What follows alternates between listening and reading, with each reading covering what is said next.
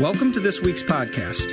I'm Mickey Badalamenti, Discipleship Pastor here at Rock Point Community Church.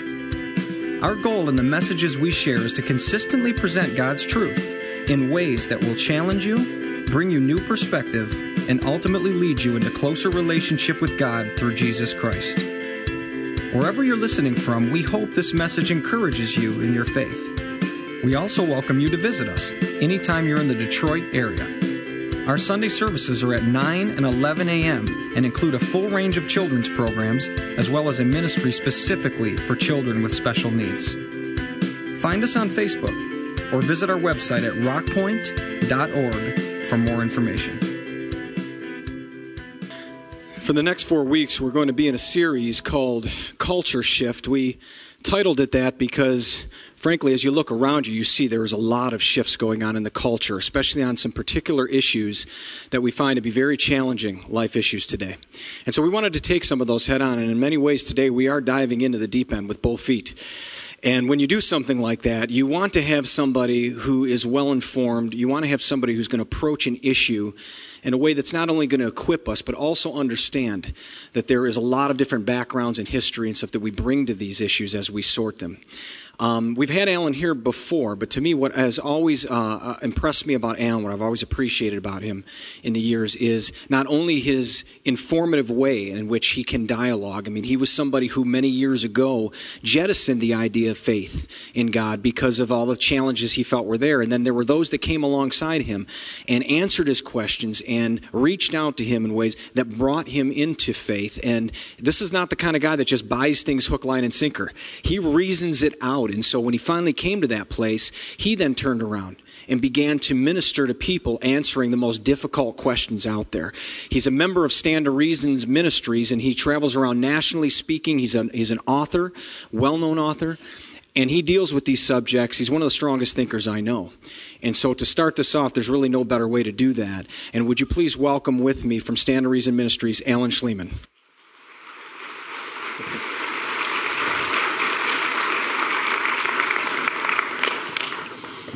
Well, good morning. I may have mentioned last year or so when I was here that my parents were born in Baghdad, Iraq, which, by the way, is not a great vacation destination. In case you're thinking about going, hold off for maybe 800 years, okay, when things settle down. But my parents did not raise my brother and I as Muslims. They raised us rather as Christians. And the reason is because my people, my ethnic background is Assyrian. Now, this is not the same thing as Syrian, which are people from Syria. My people are from Assyria, which is a country that was destroyed back in 700 BC. So out of curiosity, raise your hand if you've ever heard of the Assyrian people. Yeah, it looks like a lot of you have. I mean, chances are if you've read any parts of the Old Testament, you'll recall the Assyrians are talked a lot about in the Old Testament, which sounds pretty cool. It's like, yeah, my people are in the Bible, right? Except we were the sworn enemies of Israel, so consequently that makes us the sworn enemies of God. So that was kind of a bummer growing up and finding that, news out, right? But we're also known to be just people of history. Like if you studied world history, you'll find out that we're actually, fairly well known. But again, we're known not for something great, but for something horrible, which is our brutality. Like we were known to invent the battering ram, and we were extremely brutal people. Like when we attacked people, we would not just try to destroy them. We would chop off their heads and throw them against walls. We would gouge out people's eyeballs. We would skin people alive. In fact, we were even known to take our enemies' dead bodies, put them on spears, light them on fire, and use their burning bodies as light for our parties at night. But we're a lot nicer now. I mean, I haven't hurt anybody today, so be of good cheer. If you ask me a tough question afterwards, I won't kill you, so we repented at the preaching of Jonah, in fact, so we're good. All right, enough about my problems, though. Let's talk about what we're here to discuss. And as you probably know, there's a lot of Christians who talk about social justice. And this term social justice, whenever it's brought up, usually people think of things like homelessness or poverty or human trafficking or other things like that, which, don't get me wrong, these are important issues that we as Christians should absolutely care about and do whatever we can to try to reach those needs. But curiously absent from the social justice issue list is the topic of abortion. But if what we believe about abortion is true, that abortion kills an innocent human being, then abortion should rise to the top of the social justice issue list. Right? Why? Because abortion is still legal in all 50 states, throughout all 9 months of pregnancy, and for virtually any reason. The fact is that 48% of pregnancies today are unplanned, and half of those end in abortion. Now, according to Planned Parenthood's own statistics, and this is the largest abortion provider in America, so if they're biased in any direction, they're more likely to downplay the numbers. But according to their own data, 2,899 unborn children are killed each day in America alone. That's about how many people died on September 11th during the terrorist attack. But yet that number is the amount of kids that are killed every single day. And so with that, this is why I think that the topic of abortion should be on the social justice issue list, somewhere on there at least. But the reality is it's like a topic that's not trendy anymore. You know, people kind of don't care about it. You mention abortion and people's eyes glaze over and they're like, oh, really? Are we going to talk about that? You know, isn't that like old stuff? Like, well, nobody likes abortion. It's an ugly topic, and I get it. So that apathy alone is upsetting to me for somebody who cares about this topic. But here's what really, how should we say, makes my blood boil. According to the same data that we have on the stats on abortion, we find out that 27% of people who are having abortion identify themselves as Catholic. 33% identify themselves as Protestant. That means Christians are killing their own children. The most dangerous place for a baby to be in America today is resting in her own mother's womb. And that's why this morning I want to talk to you about how we can make that place safer for unborn children by making abortion unthinkable. We got to do something to stop the killing. Now, here's the exciting part. There aren't too many situations where we, like everyday people, have an opportunity to be involved in saving lives. Right? Unless you're involved in the medical field or law enforcement or the military, chances are you can't walk away from a day and be like, I just saved someone's life. But when it comes to the issue of abortion and just the pro-life movement in general, this is an opportunity where we do have the opportunity to save lives. And guess what? It's at no risk to your own life to do so. And so there's a lot of practical things that we can do, depending on your skills, depending on your resources, right? You could volunteer your time to a pro-life organization like a pregnancy resource center. You could donate your money to pro-life individuals or organizations. You can support women who are facing crisis pregnancies, who might be abortion-minded, right? With food, with money, with lodging, with a place to stay. Who knows? There's a lot you can do. But not everyone can do all those things. And so this morning what I want to do is give you something that every one of you can do. And that is to change minds on abortion. Now, perhaps some of you might be a little skeptical and think, well, Alan, come on. The reality is you can't change minds on abortion because no one ever changes their mind on abortion. People who've already thought about this subject have decided and are too entrenched on one side or the other. They're too emotionally invested. No one ever changes their mind. This is absolutely not true. I have been involved in doing this work for over a decade and a half, and I have seen people for years changing their minds. I believe the key is, though, we have to use the right tactics. We have to have the right tools to be able to do this, and that's what I'm going to provide for you this morning. I want to teach you 3 tasks to make abortion unthinkable. And if you pull out your bulletins, there's actually an outline there of the 3 tasks. I'm going to follow very closely to that outline. So we'll begin by first looking at task number 1.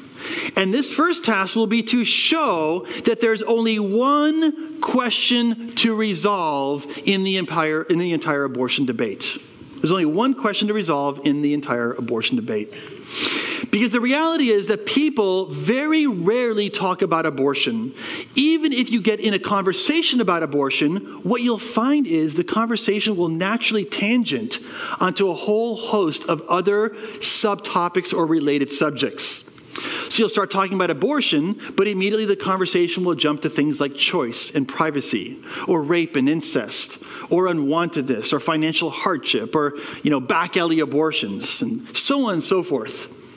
And if you're like any normal human being, you'll think to yourself, how can I possibly be knowledgeable about all of these subtopics in order for me to be effective on the subject of being pro-life? Well, the reality is that you don't have to be knowledgeable or an expert on all these other subtopics. I'm not. But yet I believe we can still be effective in changing minds. And the reason is this. These are tangents that distract from the key question that I want you to focus on in any conversation about abortion. And here's the key question that I want you to focus on. That is, what is the unborn? What is the unborn? Although abortion might be psychologically or emotionally complex, morally speaking, it's actually rather simple. This is the key question that I want you to bring the conversation back to in any situation when we're having a dialogue about this. Let me give you an illustration as to how I know this is the key question. Imagine one evening you're at home and you're doing the dishes. And I want you also to imagine that you have a 6-year-old son, okay? Now, I've had a 6-year-old son, so I know this actually happens, right?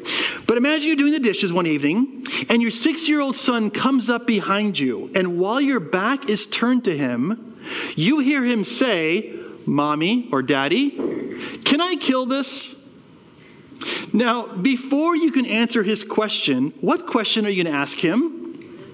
Yeah, what is it, right? So you put your dishes down, you turn around, and you notice your son is holding a daddy long-legged spider in his hand. Okay, what's your answer going to be? Yeah, okay, yeah. You take one leg, son, I'll take another leg. Let's just pull that sucker in two, okay? Now, what if though your son is holding the neighbor's cat? What's your answer going to be? Oh, that's good. Last sermon, I had a few people like, oh, yeah, actually. So just to be sure, okay, how about this? What if you turn around and he's holding his little sister by the neck? What's your answer going to be? Son, we're going to counseling tomorrow, okay? You need help, okay, right? But notice what this illustration shows. Whether or not it's moral to kill something depends entirely upon what it is you're killing. You cannot answer the question, can I kill this, until you first answer the question, what is it? And so having that in your mind, here is a key point that I want you to commit to memory. If you ask the question, what is the unborn? And through your investigation, you find out that the unborn is not a human being, then no justification for abortion is necessary. However, if you ask the question, what is the unborn? And it turns out that the unborn is a human being just like you and me, well, then no justification for abortion is adequate. Right? Think about it for a moment. If the unborn is not a human being, go ahead, have the abortion. What's the big deal? You don't have to give any argument for it. Have the abortion. If it's no different than having your tooth pulled or your appendix taken out or your tonsils removed, then you don't have to make any case for abortion. Just have it. It's no big deal. Do whatever you want with it. However, if it turns out that the unborn is a human being just like you and me, well, then there's no justification for killing an innocent human being like you and me. And that's why a lot of the most common defenses for abortion that you'll hear kind of on the street, at work, or at school, or whatever, like these things, they completely sidestep the question, what is the unborn? Right? People say, well, women have a right to choose, or women have a right to privacy, or many poor women cannot afford another child, or no child should be unwanted, and so on and so forth. Notice, none of these defenses engage the question, what is the unborn? In fact, worse, they just assume that the unborn is not a human being, but do not offer any defense for that position. So what if then for a moment we were to assume the opposite, that the unborn is a human being just like you and me? And we assumed it, okay? Let's just assume it. Well, then that changes the calculus of this whole thing. Because if the unborn is if the unborn is a human being, well, should women have a right to choose? Well, sure, they should have a right to choose to do a whole host of things. But if the unborn is a human being like you and me, they shouldn't have the right to choose to kill their unborn innocent human being, right? Should women have a right to privacy? Well, sure, we all should have a right to privacy. But if the unborn is a human being like you and me, then having a right to privacy doesn't give them the right to kill an innocent human being.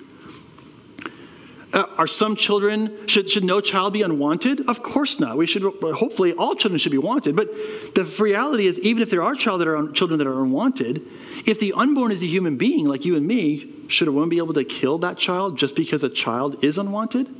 No, of course not. So notice, when you assume the unborn is a human being, then none of these defenses for abortion become relevant. But now the person who defends abortion is going to say, but Alan, you're just assuming the unborn is a human being. I believe they're not. And I'll say, exactly right.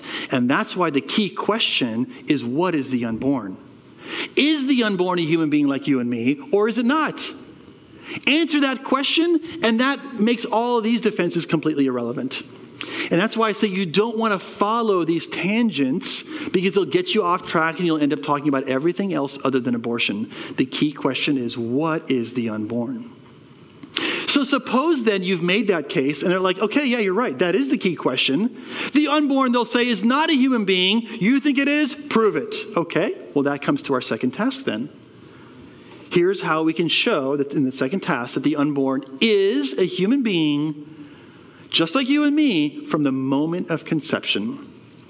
Now, we can give, of course, biblical arguments, Bible verses, talk about a whole host of things about, being made in God's image that we see in the Genesis account of creation that gives us value. We could talk about John the Baptist leaping in the womb of his mother when Mary comes by with Jesus, and a whole host of Bible verses that could support this position. But the reality is, the vast majority of people who advocate in defense of abortion do not consider the Bible to be an authority. Well, guess what? We can still make a scientific defense from the science of embryology that the unborn is a human being. And since most people today in our culture think that science is a good arbiter of truth, then okay, why not use some of this particular reasoning? So I'm going to show you three things. Number one, I'm going to show you that the science of embryology literally proves that the unborn is a living being. It's alive.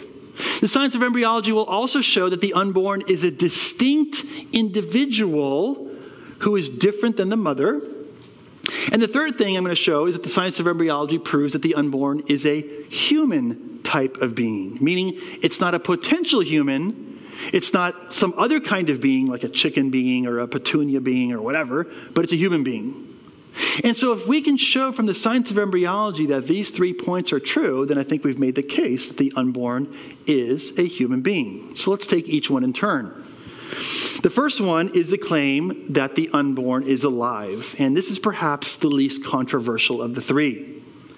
When scientists want to figure out whether a thing they're looking at is alive or not, they ask, does it meet the biological criteria for life? Does it grow? Does it respond to stimuli? And does it metabolize nutrients and convert it to energy? Meaning, does it take in like nutrition and change that food into energy for it to survive? If it does those three things, a biologist would say, yeah, that thing's alive. Well, guess what? The unborn does all three things. Therefore, we can conclude that the unborn is a living being. It's alive. Again, not very controversial, but still we want to establish that as part of it. So the unborn is alive, but is it just merely a part of her mother's body, Or is it a unique individual being? Well, again, the science of embryology speaks decisively on this question.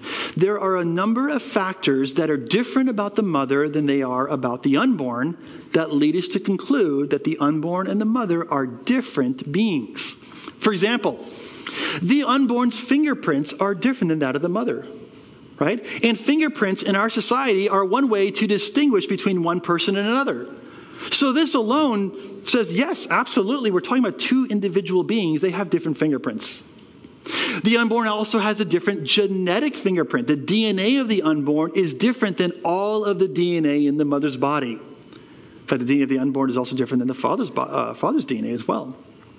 And again, in forensic science and criminal justice, right, we know that if you got DNA evidence, this separates one person from another.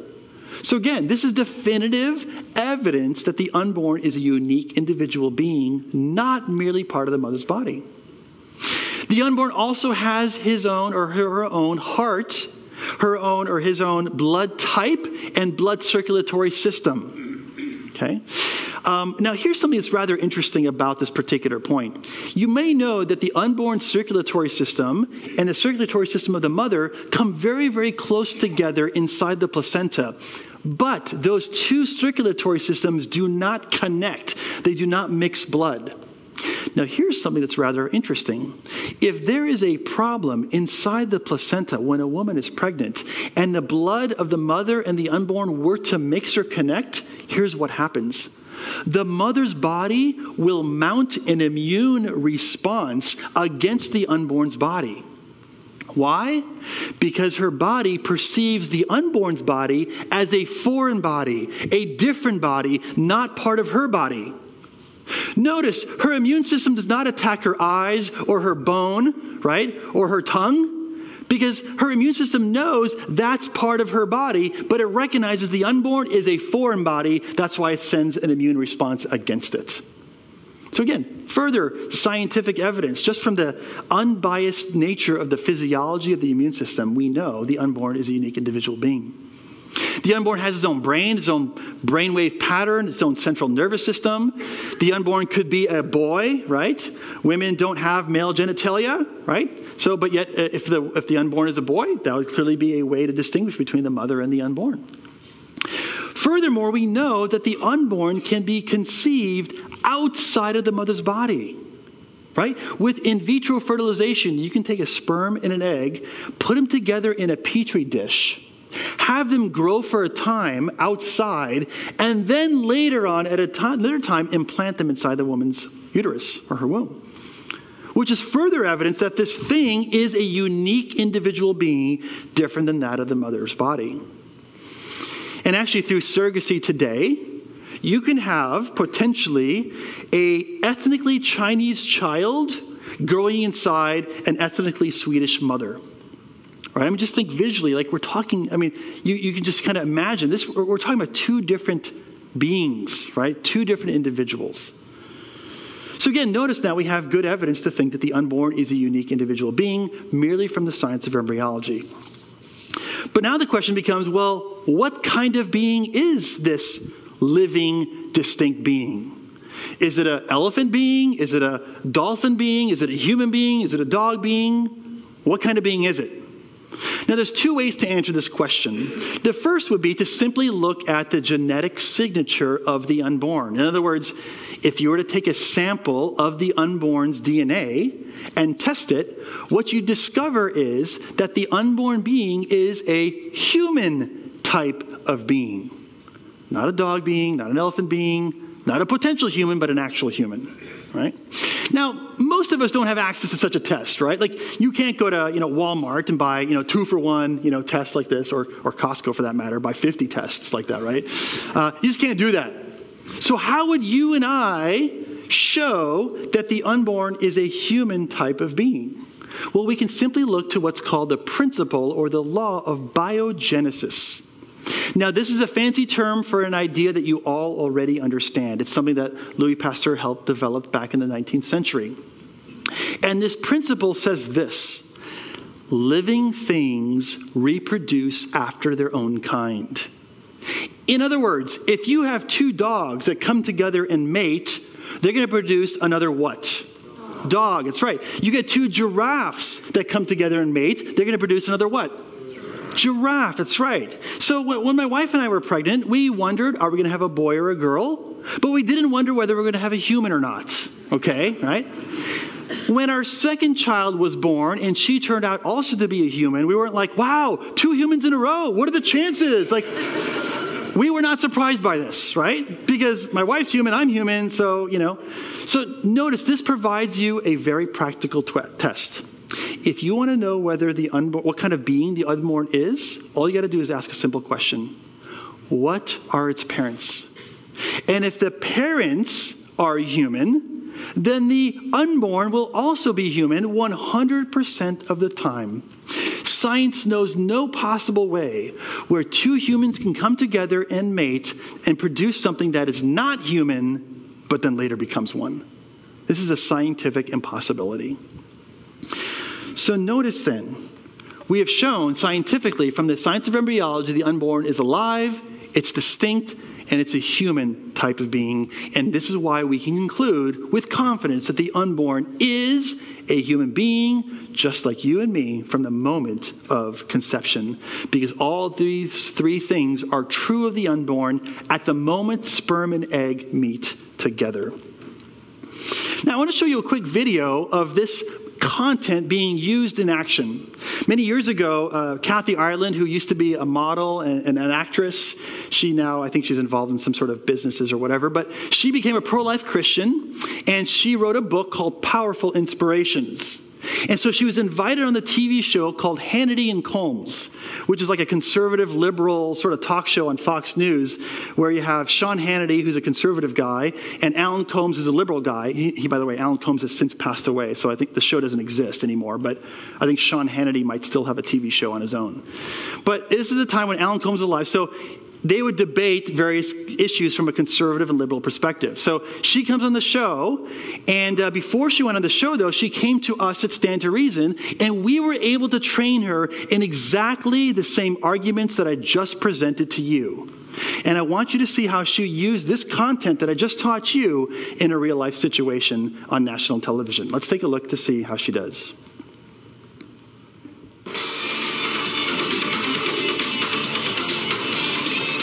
Us now, Kathy Ireland, author of the new book, Powerful Inspirations, 8 Lessons That'll Change Your Life. Kathy, welcome to Hannity and Colmes. What do you think about doing a political show like this? Oh, I think it's great. I love you guys. Thank you for having me. Did you watch our show? It's great. I do. Gee, I wonder which side you agree with. Now, I'm guessing you're pretty conservative, but you were telling me off the air you have a very strong liberal position.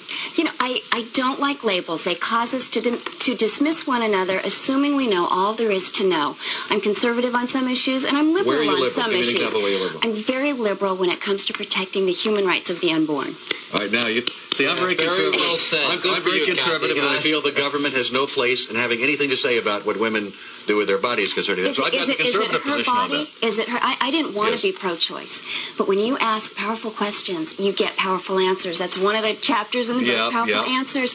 Right. And the evidence I see tells me that the unborn is a human being. If you can show me any evidence that the unborn is not a human being. When does it become? We're not going to settle this here tonight, I don't think. But is it a conception? Is that when it happens? At the moment of conception, a new life comes into being with a complete genetic blueprints.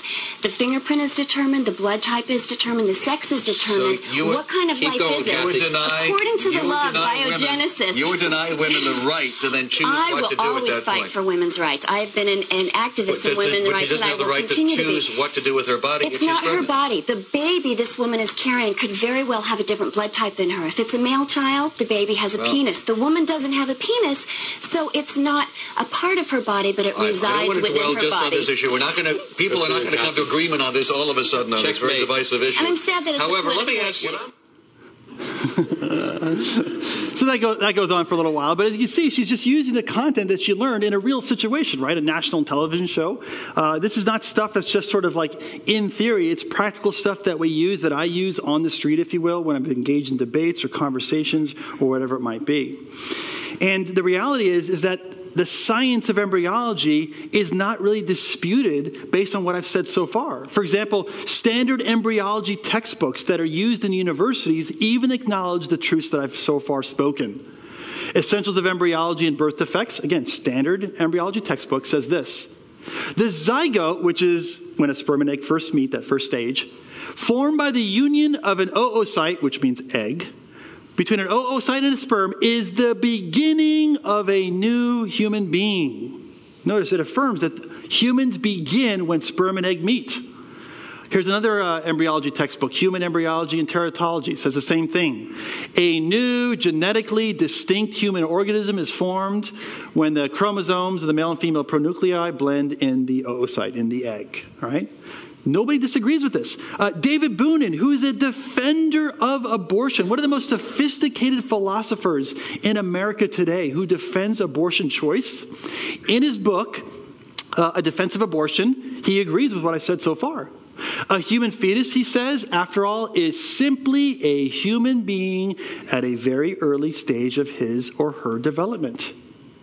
And Peter Singer, who's an Australian bioethicist, this guy not only defends abortion, but he thinks it's morally permissible to kill born children for up to a month or a month and a half after they're born if they have some sort of developmental handicap, and it brings more happiness to the parents to kill their child, get pregnant again, and have another child that is not developmentally handicapped. He says it is morally permissible to kill even born children in that situation. And this guy, by the way, teaches at Princeton University. Like, he's not some sort of no-name person, right? But despite his radical view about infanticide and abortion, of course, he still agrees with what I've said. There's no doubt, he says, that from the first moments of its existence, an embryo conceived from human sperm and eggs is a human being. Do you see what I'm saying? No, anyone who denies this is simply, you can call him a science denier. I don't know, what do you want to call him? But it's just not true. Let me show you then a video that will allow you to confirm with your eyes what your mind has already learned, and that is the unborn is a human being. Now, this is a video, some people have, I'm sure you've seen on ultrasound. Ultrasounds are typically scratchy, sort of black and white videos or pictures of the outline of a child. But this is where they take a camera and a little teeny flashlight and insert it inside the mother and even inside the amniotic sac to get a visualization of what the unborn looks like in utero. It's amazing, okay? And this is what an unborn human being looks like at just 9 weeks old. Let's take a look.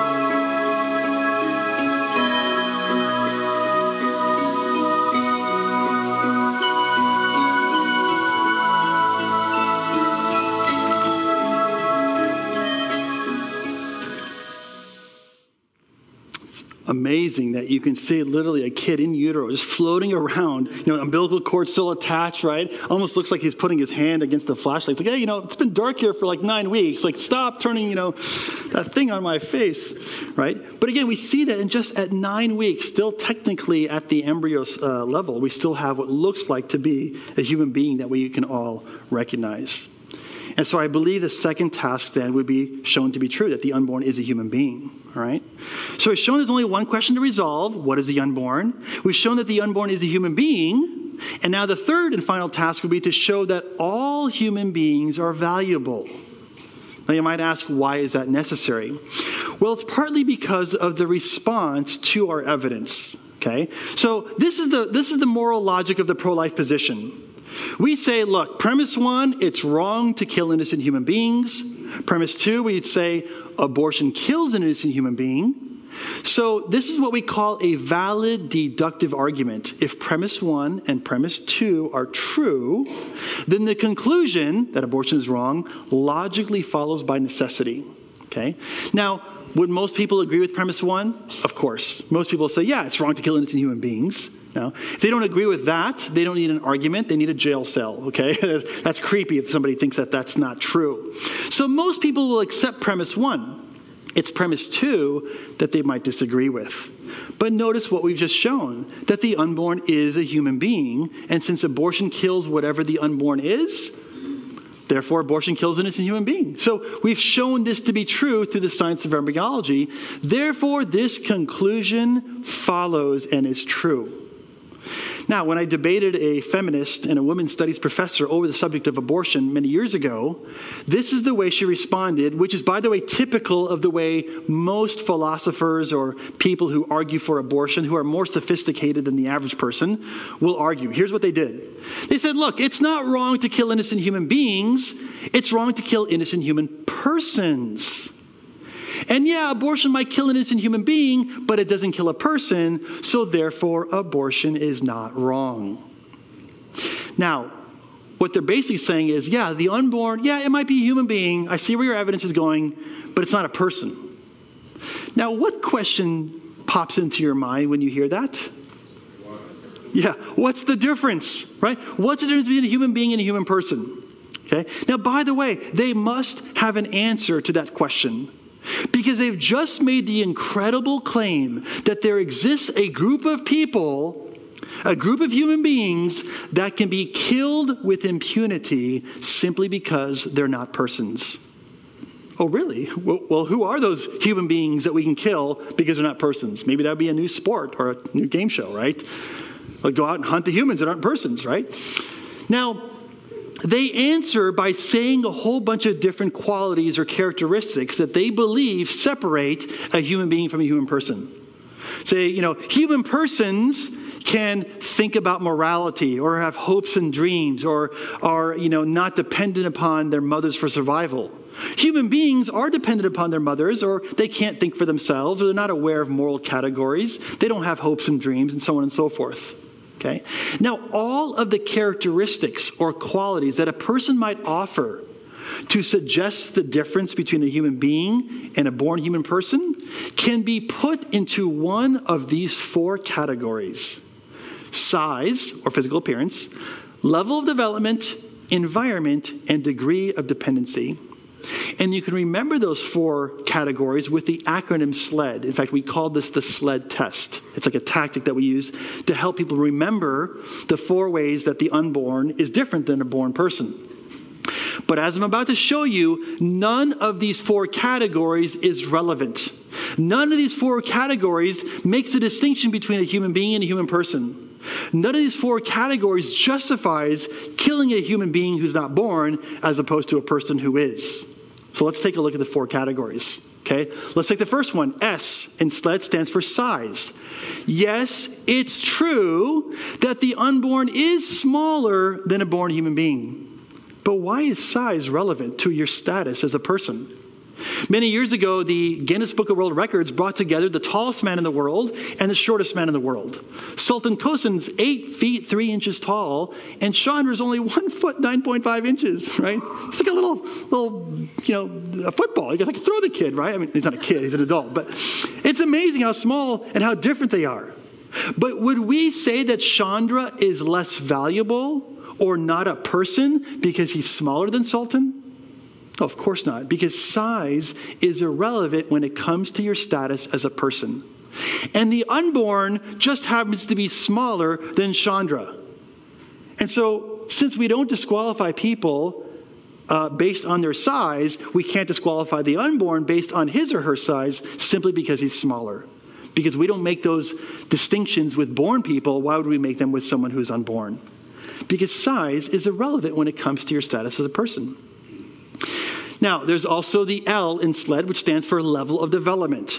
Yes, it's true. The unborn is less developed than a born human being. But again, why does that matter? Why does being less developed somehow disqualify you from being a person? Consider 6 or 7-year-old girls. Their reproductive organs, their reproductive system hasn't even fully developed. They can't even get pregnant.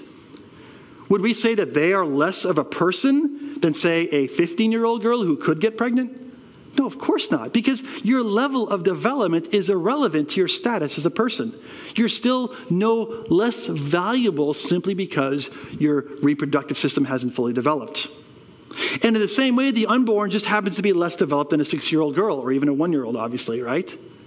And so the unborn is just different in that same degree, but not in any kind of other kind, right? So this is why we say the unborn can't be less valuable or disqualified as a person just because they're less developed than, say, a girl who's 6. Now, the E in SLED stands for environment. Yes, it's true. The unborn is in a different environment or a different location than a born human being. But where you are has no bearing on who you are, right? When you change location, does that affect your status as a person? If you fly in space or swim underwater with scuba gear, you've changed your environment. You've changed your location. Are you less of a person? Absolutely not. So how could a 7-inch journey down the birth canal magically transform you from a non-valuable human being into a valuable person? Right? I mean, nothing has changed except 7 inches of location. Because environment or location is irrelevant when it comes to your status as a person. And finally, the D in the SLED test stands for degree of dependency. Yes, again, it's true. The unborn is more dependent upon its mother for its survival. But again, why is being dependent upon somebody else somehow disqualify you from being valuable?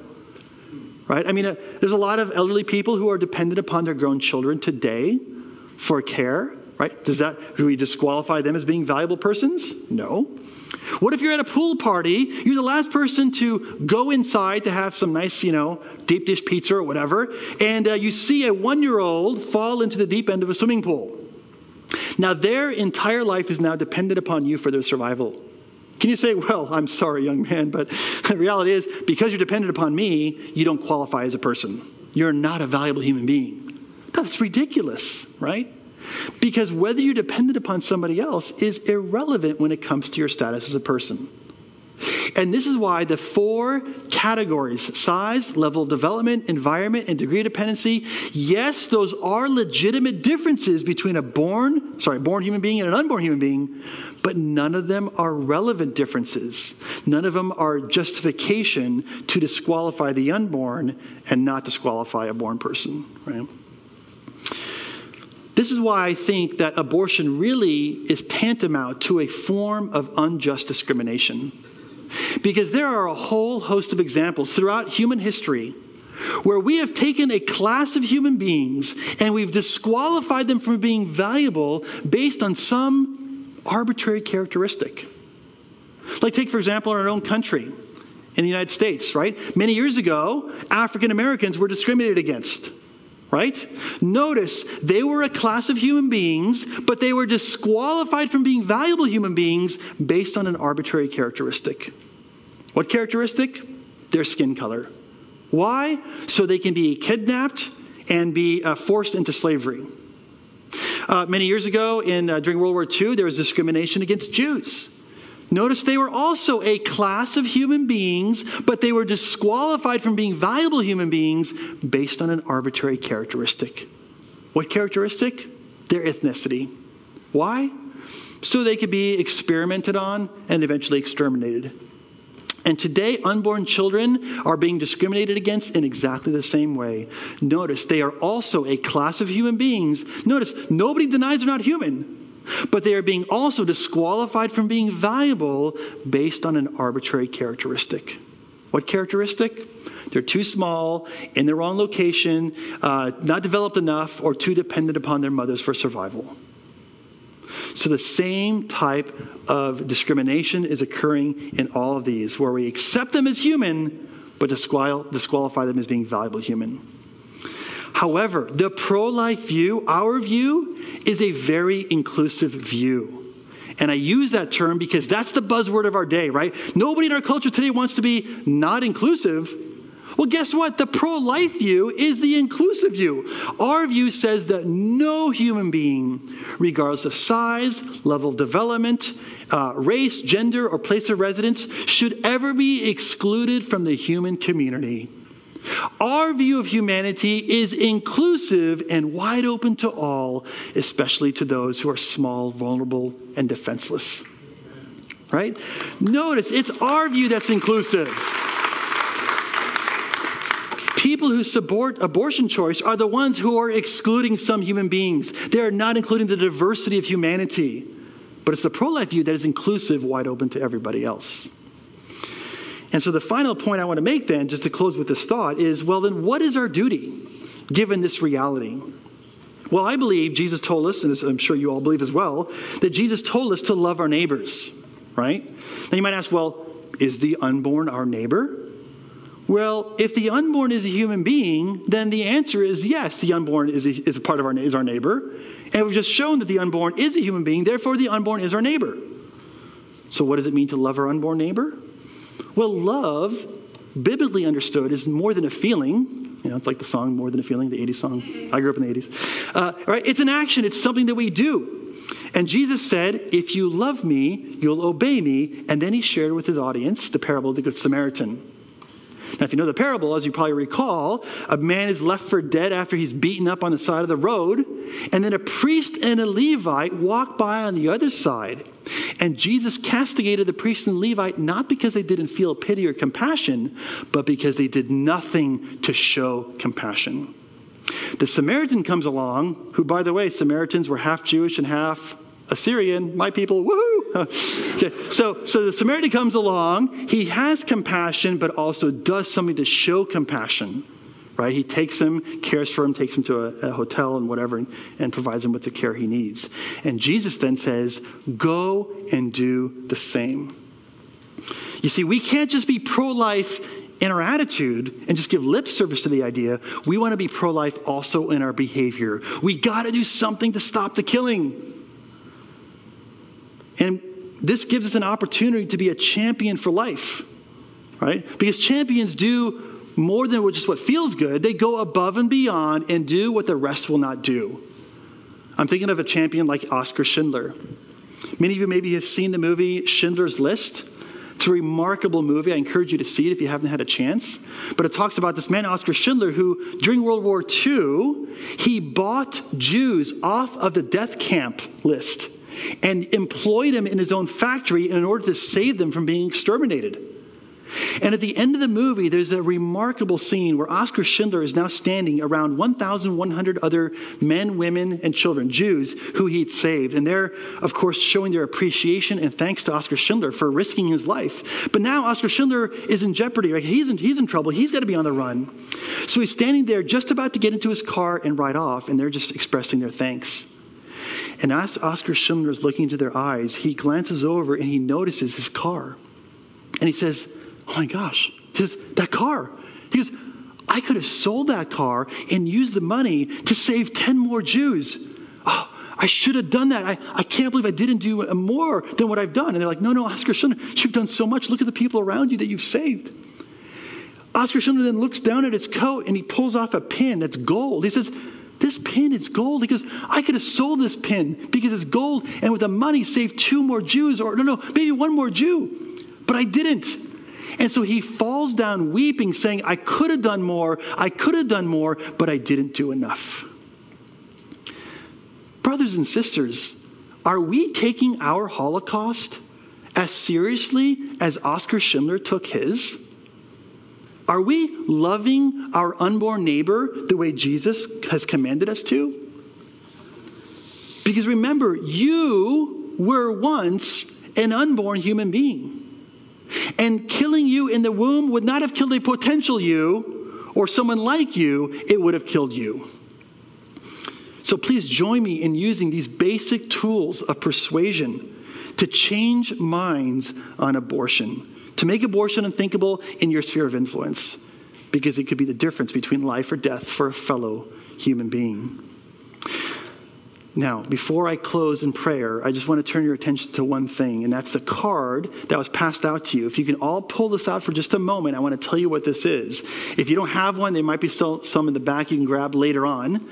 But for those of you who have it, I want you to pull it out, and I want you to notice it's perforated. And I want you to tear apart the 2 pieces.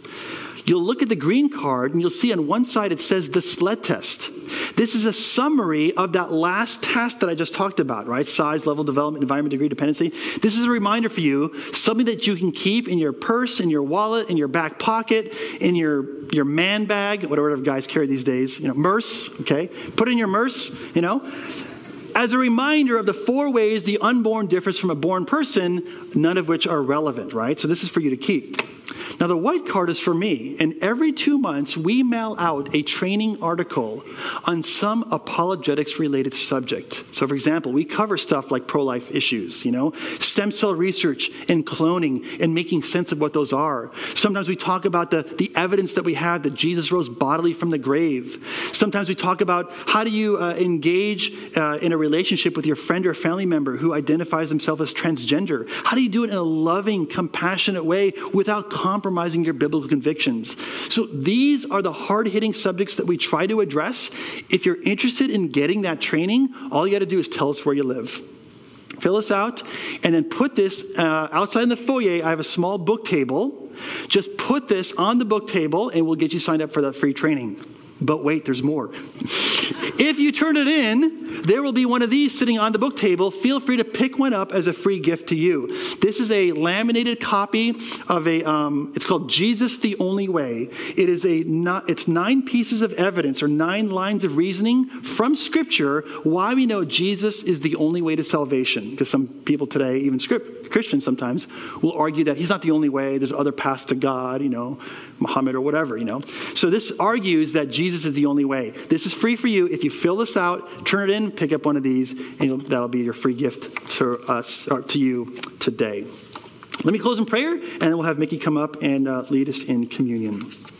Heavenly Father, we're so grateful that we have a chance to get together as brothers and sisters in Christ and to talk about some of these subjects that we rarely get to talk about in church. But Lord, it's so critical that we do because you have made us in your image. You've made us valuable. You've made us intrinsically important.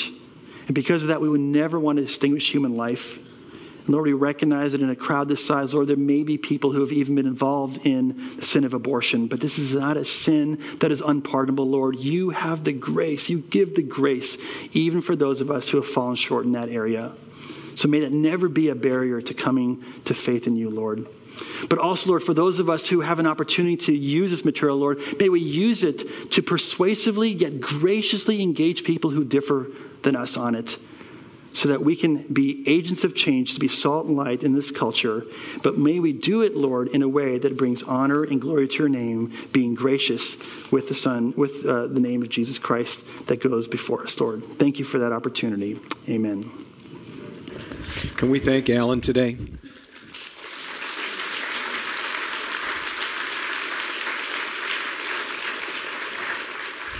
The ushers are going to come forward now, and we're going to be receiving communion as they distribute this. Alan has given us so much today to process, equipping us to deal with such a difficult and challenging issue. But it's also a very personal issue. And as you could tell in his final prayer, that's not lost on today.